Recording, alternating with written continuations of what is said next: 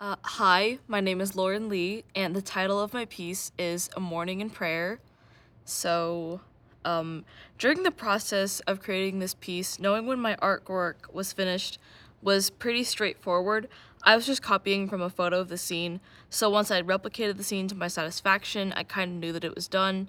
There was a lot of reiterating and erasing in the early stages of making this piece.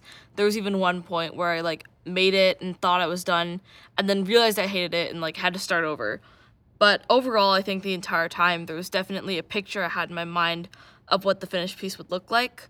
And I don't think that it being finished necessarily means that it's perfect. There's always room for improvement in art, and I think ultimately it's not about how objectively perfect your art is, but how satisfied you are with your own work. To me, the most important part of deciding if your work is finished is how much you actually like it. You don't always have to make your art look like a Renaissance painting for it to be good and for people to enjoy it and relate to it. I think the main thing that I want people to take away from my art is the story behind it.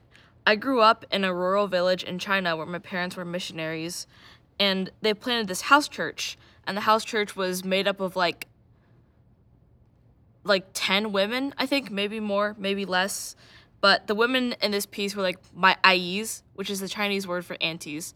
So they were basically like my mom's friends, my family friends, and every single one of those women endured a lot of persecution from their families and their neighbors and their husbands for believing in the gospel. But every morning they showed up early and they climbed up like 10 flights of stairs to go and sit in a room where they were raising the chickens and drying the corn, and they would sit down on like plastic kiddie stools and broken chairs, and they would open their Bibles and they would pray.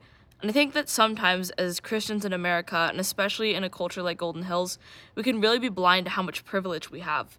We get to go to church where there's air conditioning and a live band, and our kids get to go to a whole separate building to worship, and we can have like giant events like the art exhibition. And I think we forget that there are believers who can't even tell people that they go to church, like for their own safety. So I guess that with my piece, I really wanted to honor the women who taught me how to be truly brave in the face of persecution. And I just really wanted to tell the story of like what they went through.